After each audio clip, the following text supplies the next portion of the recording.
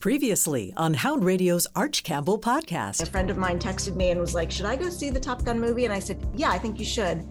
So he went that afternoon and he texted me back and he's like, that was amazing, and I cried. The Arch Campbell podcast featuring Arch, Lou Katz, and a cast of thousands begins now. Hello, everybody, and welcome to another edition of the podcast that keeps you informed on the ever-changing world of entertainment. Lou Katz is twisting the knobs in the worldwide headquarters of Hound Radio. You are, aren't you? Yes, I'm barking out the hits when we're not doing podcasts with you guys. At the Katz podcasting system. And today we feature two members of our dream team, the two great film savants. First, WTOP radio entertainment editor Jason Fraley, and I'll applaud for you. Thanks for having me back. And joining us all the way from Los Angeles, the entertainment correspondent Oliver Jones of Observer.com and many other venues. Oliver. It's great to see you guys again. Yes. I've missed you all terribly. It's been too long. Yeah. And, and let me sneak in that one of the many, many reasons we love you is you are Davy Marlon Jones's son, and you are carrying the banner for the Jones family. And so we're delighted that you're here. So Oliver, I can say, Arch, when with... my dad carried this banner, the banner carrying paid a bit better. Yes, well, it's not quite the same. So, Oliver, what are you watching? Well, Arch, this seems to be the summer of people watching on television and devoting 6 to 8 hours on books that would take them 3 hours to read on the beach at Rehoboth. This week I've been watching The Old Man with Jeff Bridges on FX and John Lithgow. And it is, it's fun to see those two old guys go at it. I must say, it's good to see them back, and it's also great to see Jeff in such good shape. He looks good, and he's in fine fiddle. Any more you send it, ma'am, send them back in bags. Anyone you send it, my kid, send him back in pieces. There's no limit to the damage he'll do or the things he'll destroy. I'm a big fan of his movie Hell or High Water. Oh, yeah. It's one of the best things he ever did. Hey, Arch, what don't you want? What is it? Either you don't want the chicken or you don't want the steak or whatever. You don't want the beans or you don't want the corn. Yeah, that was what it. Don't you want?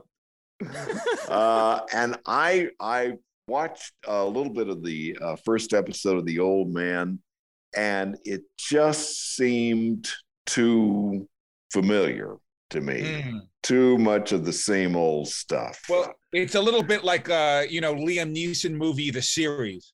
But all in all, I enjoyed spending time with him, and also his wonderfully well-trained two dogs. My dogs are not as well trained as his dogs. It's a chase movie. It's a chase movie. They're chasing. Yes, exactly. And then I finished The Lincoln Lawyer, another paperback, which was okay. And then last night I watched the penultimate episode of The Staircase, which was quite a twist and an example of the podcastification of our entertainment, right? Where it begins to take the structure of a podcast, episodic podcast. Nothing against podcasts, by the way, but a fantastic cast and a big, huge twist in the penultimate episode that you did not see coming, which was. Would you recommend The Staircase?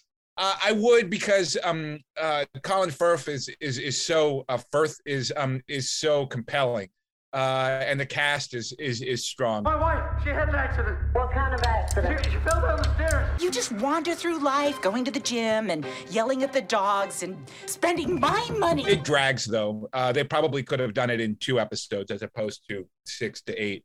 Yeah, that's what did you either of you see Candy? Candy was on. I missed that one. It was Jennifer Beal, and based on a case in Texas where a woman that's right. axes her neighbor to death. And,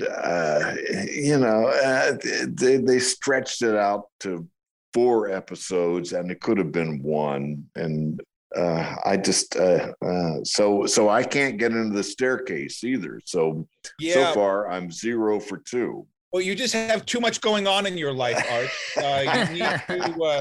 You need to have less friends and play less golf, and you'll have plenty of time. I'm reading the Bosch novels by very good. The guy who wrote the Lincoln Lawyer, Michael Connolly. Well. Yeah, his main character, Hieronymus Bosch.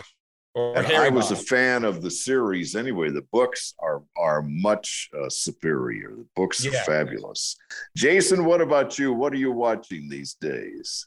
Well, everyone's been reading. I've been reading. I went back to The Old Man in the Sea, Hemingway. I randomly a random there summer you go. read. But in terms of what I'm watching, and I'm not reading that, I just finished the Barry finale, and I guess you probably discussed that like a week or two.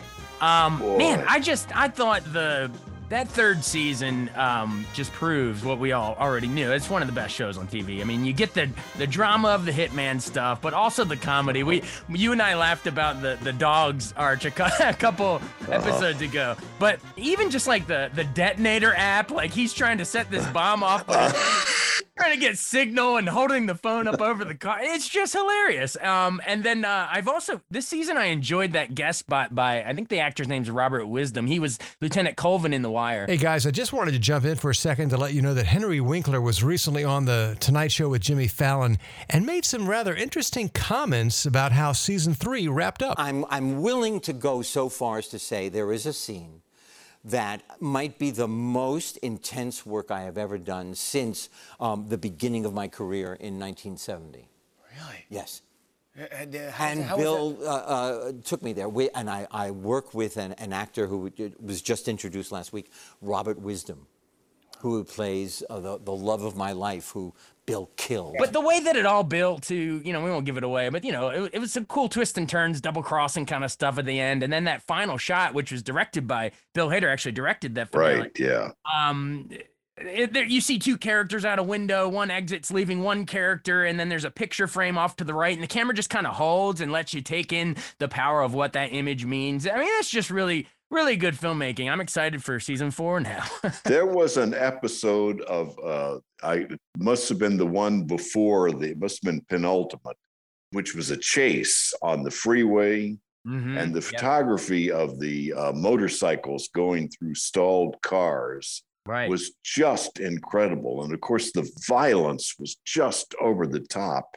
And it was just, it was breathtaking. I think everybody's just like, this episode's been brought to you by the word penultimate. Everybody keeps saying penultimate. Well, it's really a good word. It's a great one. Let's use it 10 more times today. My students never know what it means. So they obviously never listen to this podcast. It's second to last, folks. But I've also been watching, in terms of TV series, my wife and I just watched, it came out earlier this year on Netflix, but I guess it popped back up because of Pride Month. It's called Heartstopper. Did any of you guys watch that? No. It's a very heartwarming, like family, let's call it like a family-friendly alternative to, there's more of like a raunchy R-rated comedy called Fire Island on Hulu, a movie that just came out. It's like a raunchier sex comedy kind of a thing. But this Heartstopper is more of a heartwarming series. The directing's kind of reminiscent of, remember 500 Days of Summer? It kind of has those like split screens and like animated doodle graphics kind of over the whole thing. But my wife and I loved it. It shows these 2 high school boys, one is openly gay at the beginning. The other is like the school's hit rugby player trying to figure out his sexuality. Literally just another silly crush. It's not a crush. How do I stop liking someone, specifically a straight guy? A question for the ages. So often the great art masterpieces, Moonlight, Brokeback Mountain, all the great ones on the subject they're masterfully done, but they're always, so heavy and almost sad in the end. It was nice to see kind of heartwarming coming of age version where you really believe these two kids are, it's a coming of age story. You believe they're in love. We enjoyed that. So I recommend Heartstopper on Netflix and Barry on HBO. Yeah. Have either of you caught Cha Cha Real Smooth on Apple? A film by Cooper Rafe. It was the big hit out of Sundance, but I haven't seen it yet. Had you, Arch? Did you like it? I watched it. It's on Apple. It's Cooper Rafe is an up and coming actor director.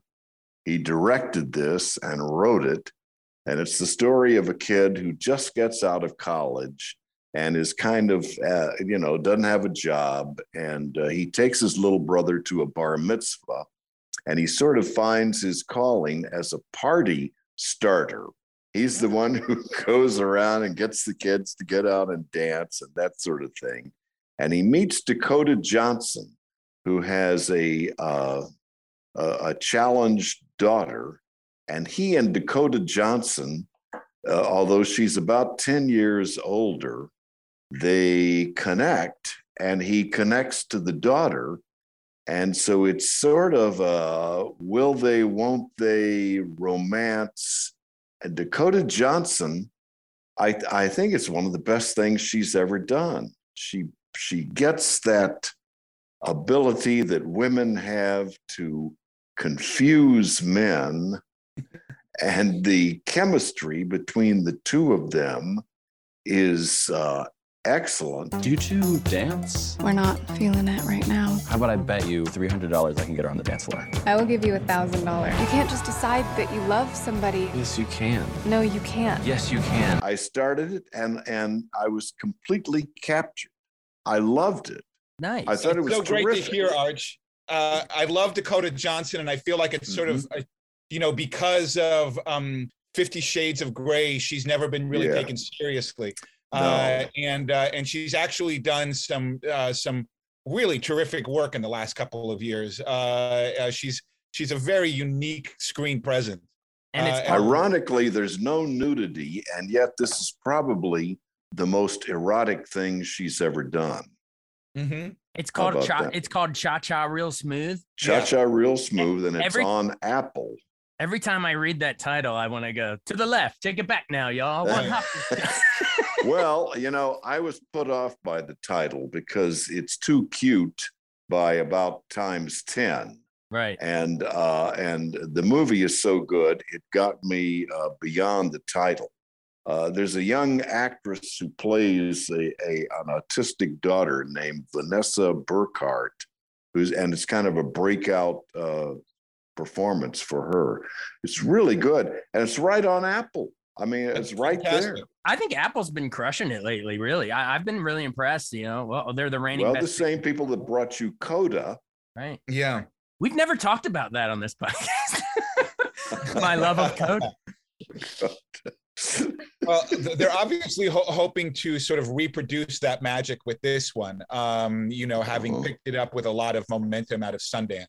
And that maybe is holding it back a little bit because it's sort of getting compared to the last phenomenon. But yeah, I'm really excited to see that one, Arch. I've been going, unlike Jason, I've been braving the movie theaters and seeing the recent blockbusters. I haven't seen Top Gun Maverick yet, but I have seen Jurassic Park. Really?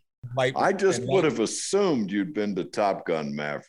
Well, I have to say, us Gen Xers don't really feel that same deep emotional connection to Top Gun that apparently others do.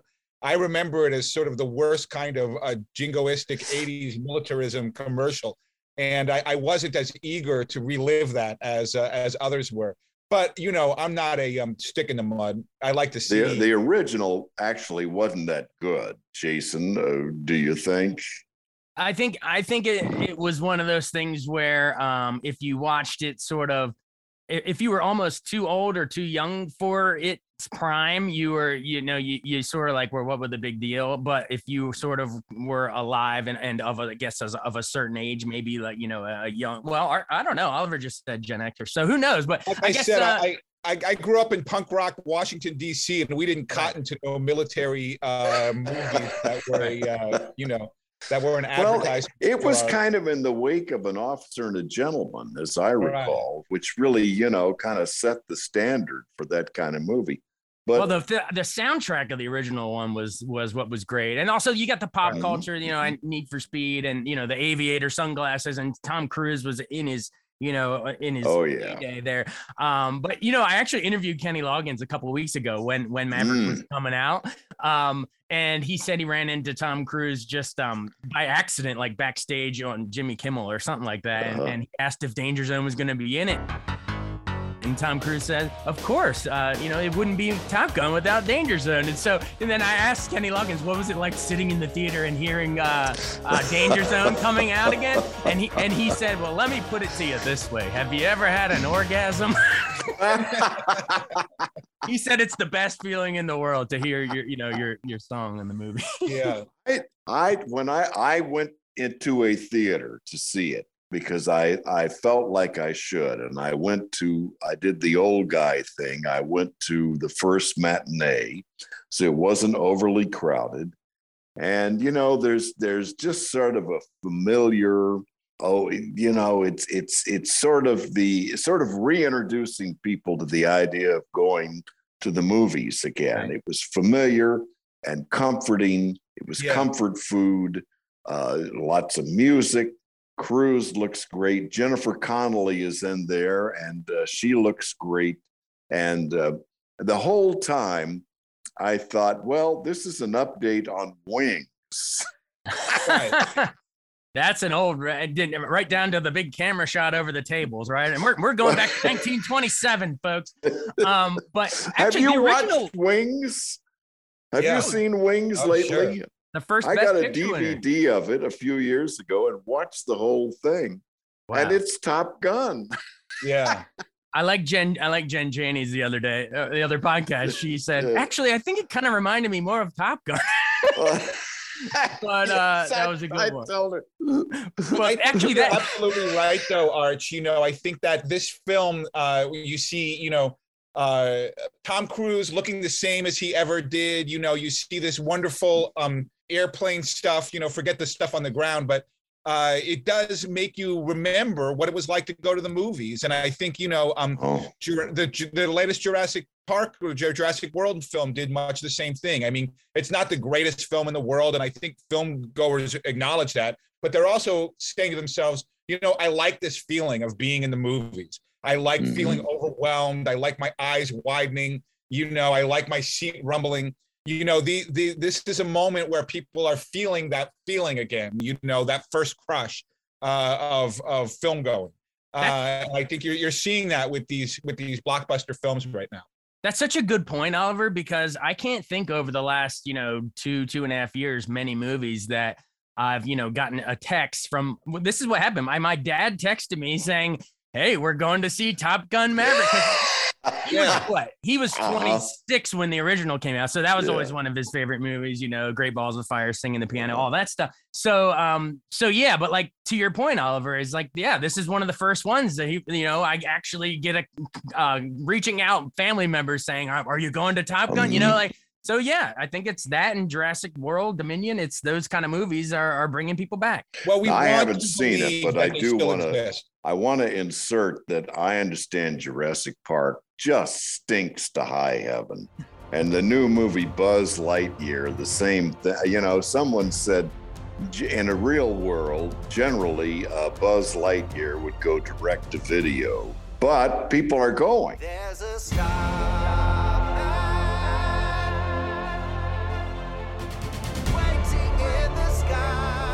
I was perhaps of a small minority that enjoyed the new Buzz Lightyear movie in the respect that I thought it was an interesting rumination on the idea of masculinity and hero worship and what it means to be a hero and personal growth, and I also thought it was funny. I laughed at the cat. So I didn't dislike Buzz Lightyear, and I also admired them for going outside of the toy room and outside of the toy box in terms of trying to expand this story. Thinking out of the box. Yeah, thinking outside of the toy box. Now, I as much as I loved Forky, the character in Toy Story 4, I personally think they should have stopped after Toy Story 3. It was a nice little trilogy, and I mean, of course, the original was my favorite. I still remember going in '95 as a kid, as like a fifth grader or whatever, and seeing it's the first computer generated animation ever, and I was like, I've never seen anything like this.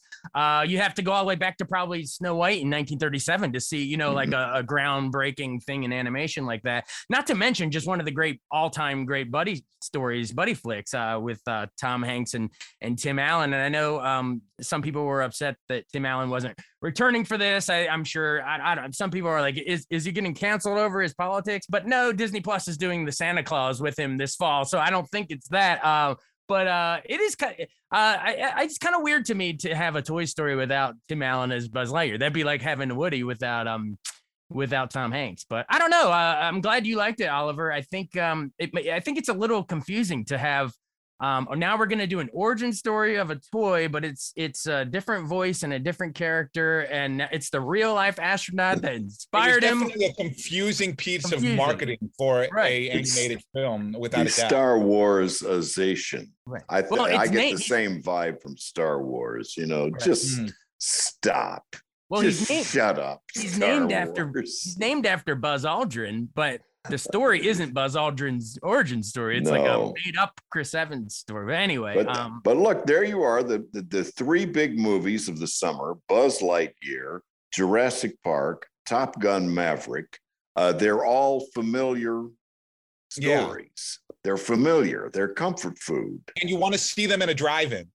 You will soon. Yeah.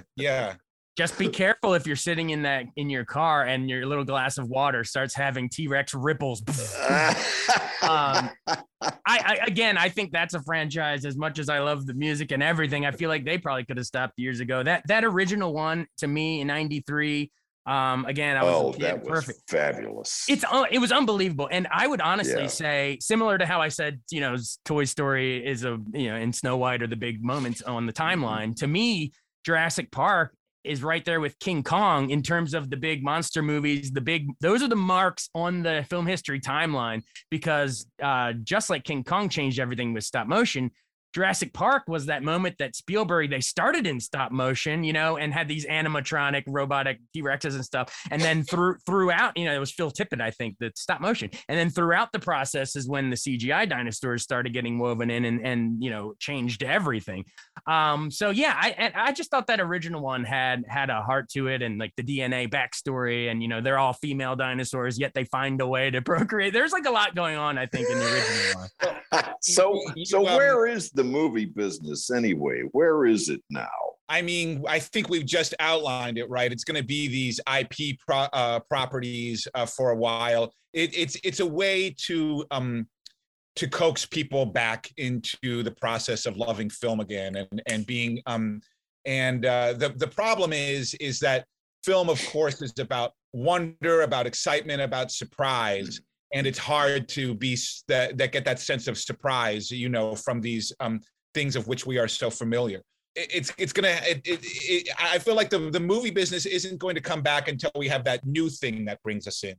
And I think that we're going to be waiting for a little while for that. But the world is still messed up right now, Arch. I mean, we're talking about what we're watching. I don't think there's anything that I'm watching more closely or with more energy than the January 6th hearings this summer, and that, I watched them yesterday. I didn't miss a moment of them. And it's a reminder that, our country is still healing from many different wounds, and the movie business is the least of our worries at the moment. Yeah, I've been watching them like catnip, and it just coincides with, the 50th anniversary of Watergate too. It blows my mind that so much of the country can just dismiss those hearings or not pay attention to them, because like Oliver's saying, it is riveting stuff. It is, I mean, it's mostly Republican allies and former campaign people and Bill Barr, Attorney General. I mean, it's Trump folks testifying. It's not just a bunch of Democrats testifying. It is pretty damning stuff, if you ask me. I mean, to hang Mike Pence and Pence saying, I'm not going to get in the Secret Service car because he's scared. Like, can you imagine, Biden saying that about Obama or Gore saying that about Clinton or even Bush dad, Cheney saying that about Bush or Bush saying that about Reagan? Like, we are off the deep end. I mean, it's crazy. I stumbled over, Julia Roberts did Gaslighted, the story of Martha Mitchell. There's a documentary on Martha Mitchell that I think is on Netflix, and it's short. There's not a lot of footage of her, but it's fascinating. Well, sweetie, I tell you what, if I'm doing anything wrong in this government, just tell me about it. Martha Mitchell hit this town like a bombshell. In fact, she is getting to be known as the unguided missile. She was the Cassandra of her time, and people dismissed her as being nuts, and it turned out she was right. And I don't know who the Cassandras of our time are, but the Martha Mitchell documentary is quite something to see. Did you ever run into Martha Mitchell on the beat, Arch, back in the day? Never did. No, never ran into Martha Mitchell. She's one of those fascinating Washington characters that I grew up, thinking about, definitely, and I'm excited to see them.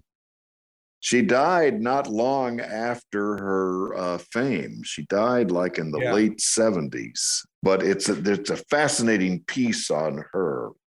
I bet you got a screener to this film, 18 and a half minutes. Kind of a riff. Oh yeah. It's okay. It's I actually interviewed the director, Dan Mervish. He's a co-founder of the Slam Dance Film Festival, which is across the street from Sundance. But it's fascinating to see all the different that Watergate's popping back up. But I think that, and to your point with the Mitchell documentary, I'm looking forward to see that. The difference nowadays than during Watergate, and this really saddens me and it's tragic, is that as those investigations were unfolding, you had, this was this was back with during the Fairness Doctrine before that lapsed, right? So we had the entire nation, whether you were Republican, Democrat, whatever in between, watching these revelations about the Watergate and the cover up, and to the point where Congress had to go to Nixon and say, hey, the jig is up, you got to resign, and he actually resigned. Nowadays, now that the Fairness Doctrine lapsed, Newt Minow, we talked about that, but now there's basically you'd have half the country that didn't think Nixon did anything wrong if it was today. You know what I mean? So that's why I'm troubled today. Yeah, you do wonder if Nixon had Fox News, whether or not he would have ever had to resign. He wouldn't have. I think he would not have resigned. Yeah, I think that's. We also can't forget that it's the 35th anniversary of the Iran-Contra hearings, which is the one that I remember the most from my childhood, and the one that that really introduced me to this whole world in terms of being fascinated and watching hearings. So there you are in LA, wishing you were in Washington. And here Jason and I are in Washington, wishing we were in LA. Hold on a second, Arch. You mentioned reading Michael Connelly books and how much you loved a freeway chase scene. Right. So you're really wishing you were in Los Angeles right now. Well, I am. So don't deny that. I've given Jason a copy of James M. Cain's great works, Double Indemnity and Mildred Pierce, and The Postman Always Rings Twice. And there's a whole style called L.A. Noir. Yeah. And Bosch is part of that. So is James M. Cain. Yeah. Very quickly, can we mention The Phantom of the Open? Oh my God, it might be my favorite movie of the year, Arch. I thought it was so great. So delightful. I'm going to have a crack at the British Open. I'd never heard that story. A guy who got into the British Open and couldn't had played one round of golf in his entire life, and then would re-enter under assumed names. What about if you're to enter as someone else? Bonjour. From Paris, France, Gerard Hoppe. He's a naughty dresser. I'll give him that. Merci beaucoup. Yeah, he played the worst round of golf ever at the British Open, right? My favorite assumed name of his was Arnold Palmtree. Yeah, I'm with you. What I loved about it, I mean, we're talking about all these big blockbusters, but this was like a little smaller movie. And what I liked about it, at first you're wondering, oh man, are they gonna poke fun at this guy? But as it goes on, Mark Rylance, he won the Oscar for Bridge of Spies. But as it goes on, Mark Rylance just plays it so earnestly. He plays it like this guy truly believes that, if he hadn't left his 4-iron in the car, he would have won that day. He says, I'm a killer with the 4-iron. But, and then, directing, there's like these Big Lebowski dream sequences with golf tees and, stuff like that. But he just plays it so earnestly. And by the way, I guess it made me think of Happy Gilmore, the golf movie. I really like Adam Sandler's new movie on Netflix Hustle, where he plays the NBA scout. It's sort of like his Jerry Maguire, I thought. I enjoyed that. And there, I caught up with The Outfit, which is the other Mark Rylance great performance of this year. Cost me $5.99 to watch it on Prime. It's the late 1950s, and he's a British tailor in Chicago, and something is going on with the mob in his office, and it's got that kind of Usual Suspects twist to it. Have you seen The Outfit? I haven't, but I love clothes and I love gangsters, so it's right up my alley. I also like Mark Rylance, and I'm really enjoying the fact that you're having the Summer of Rylance. It's the Summer of Rylance. I really got to watch The Outfit, because I like, what is it, that No Sudden Move? Was that what it's called last year on HBO? Yeah. I like those gangster things. And you'll love it. And another one. I started it. I sat down. I was totally hooked. And I predict the same for you. It's directed by Graham Moore, who wrote The Imitation Game, which I love. Oh, interesting. So there's a quick reminder that we are coming to you by way of Hound Radio, the gem of the Cats podcasting system. I don't know if it's a gem, but I will tell you this much. Hound Radio has a wonderful weekly feature called World of Dogs, and our latest talks about walking your dog. Hound Radio's leash-leading canine expert, Faith Lapidus, is back with another look into the wonderful world of dogs. To walk or not to walk? That is the question. No, actually, the question is how to walk your dog. After all, a dog's walk is for them and should be on their terms. To get an idea of those terms, try imagining a collar around your neck and your dog walking you. You wouldn't like to be jerked around or pulled away and told stop that when you were examining a pretty flower or trying to identify a bird by its call. A dog's walk should be fun and enriching, a chance to get exercise, sure, but also to benefit their mental health. Let your dog choose your route and how fast or slow to walk. That will also give you a chance to note any changes in their gait that could be a sign of arthritis or an injury. So let your dog be a dog, and both of you will enjoy your walk. I'm Faith Lapidus for Hound Radio. We're wrapping up here, but before we do, I'd like to take a minute and remember Philip Baker Hall. Yeah. Famous for many, many things, but I suppose infamous as the library cop on Seinfeld. I returned that book. I remember it very specifically. You're a comedian. You make people laugh. I try. You think this is all a big joke, don't you? No, I don't. I saw you on TV once. I remembered your name from my list. I looked it up. Sure enough, it checked out. You think because you're a celebrity that somehow the law doesn't apply to you, that you're above the law? Certainly not. Well, let me tell you something funny, boy. You know that little stamp? The one that says New York Public Library? Well, that may not mean anything to you, but that means a lot to me. Bookman. Oh, man. There was a time that me and my brother could quote that whole monologue, but I can't. All I remember now, it's like, that's how you get your kicks. You and your good time buddies. I got a flash for you. Joy boy, party time is over.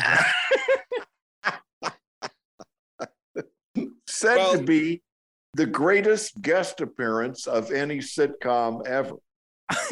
I love watching Jerry trying not to laugh during that scene. Well, and every scene. That's the joy of Seinfeld, is watching Jerry. Oliver? I mean, the thing about Philip Baker Hall, and certainly for people of my age, is Paul Thomas Anderson and him using him in Hard Eight, or Sydney, as he calls it, named after his character.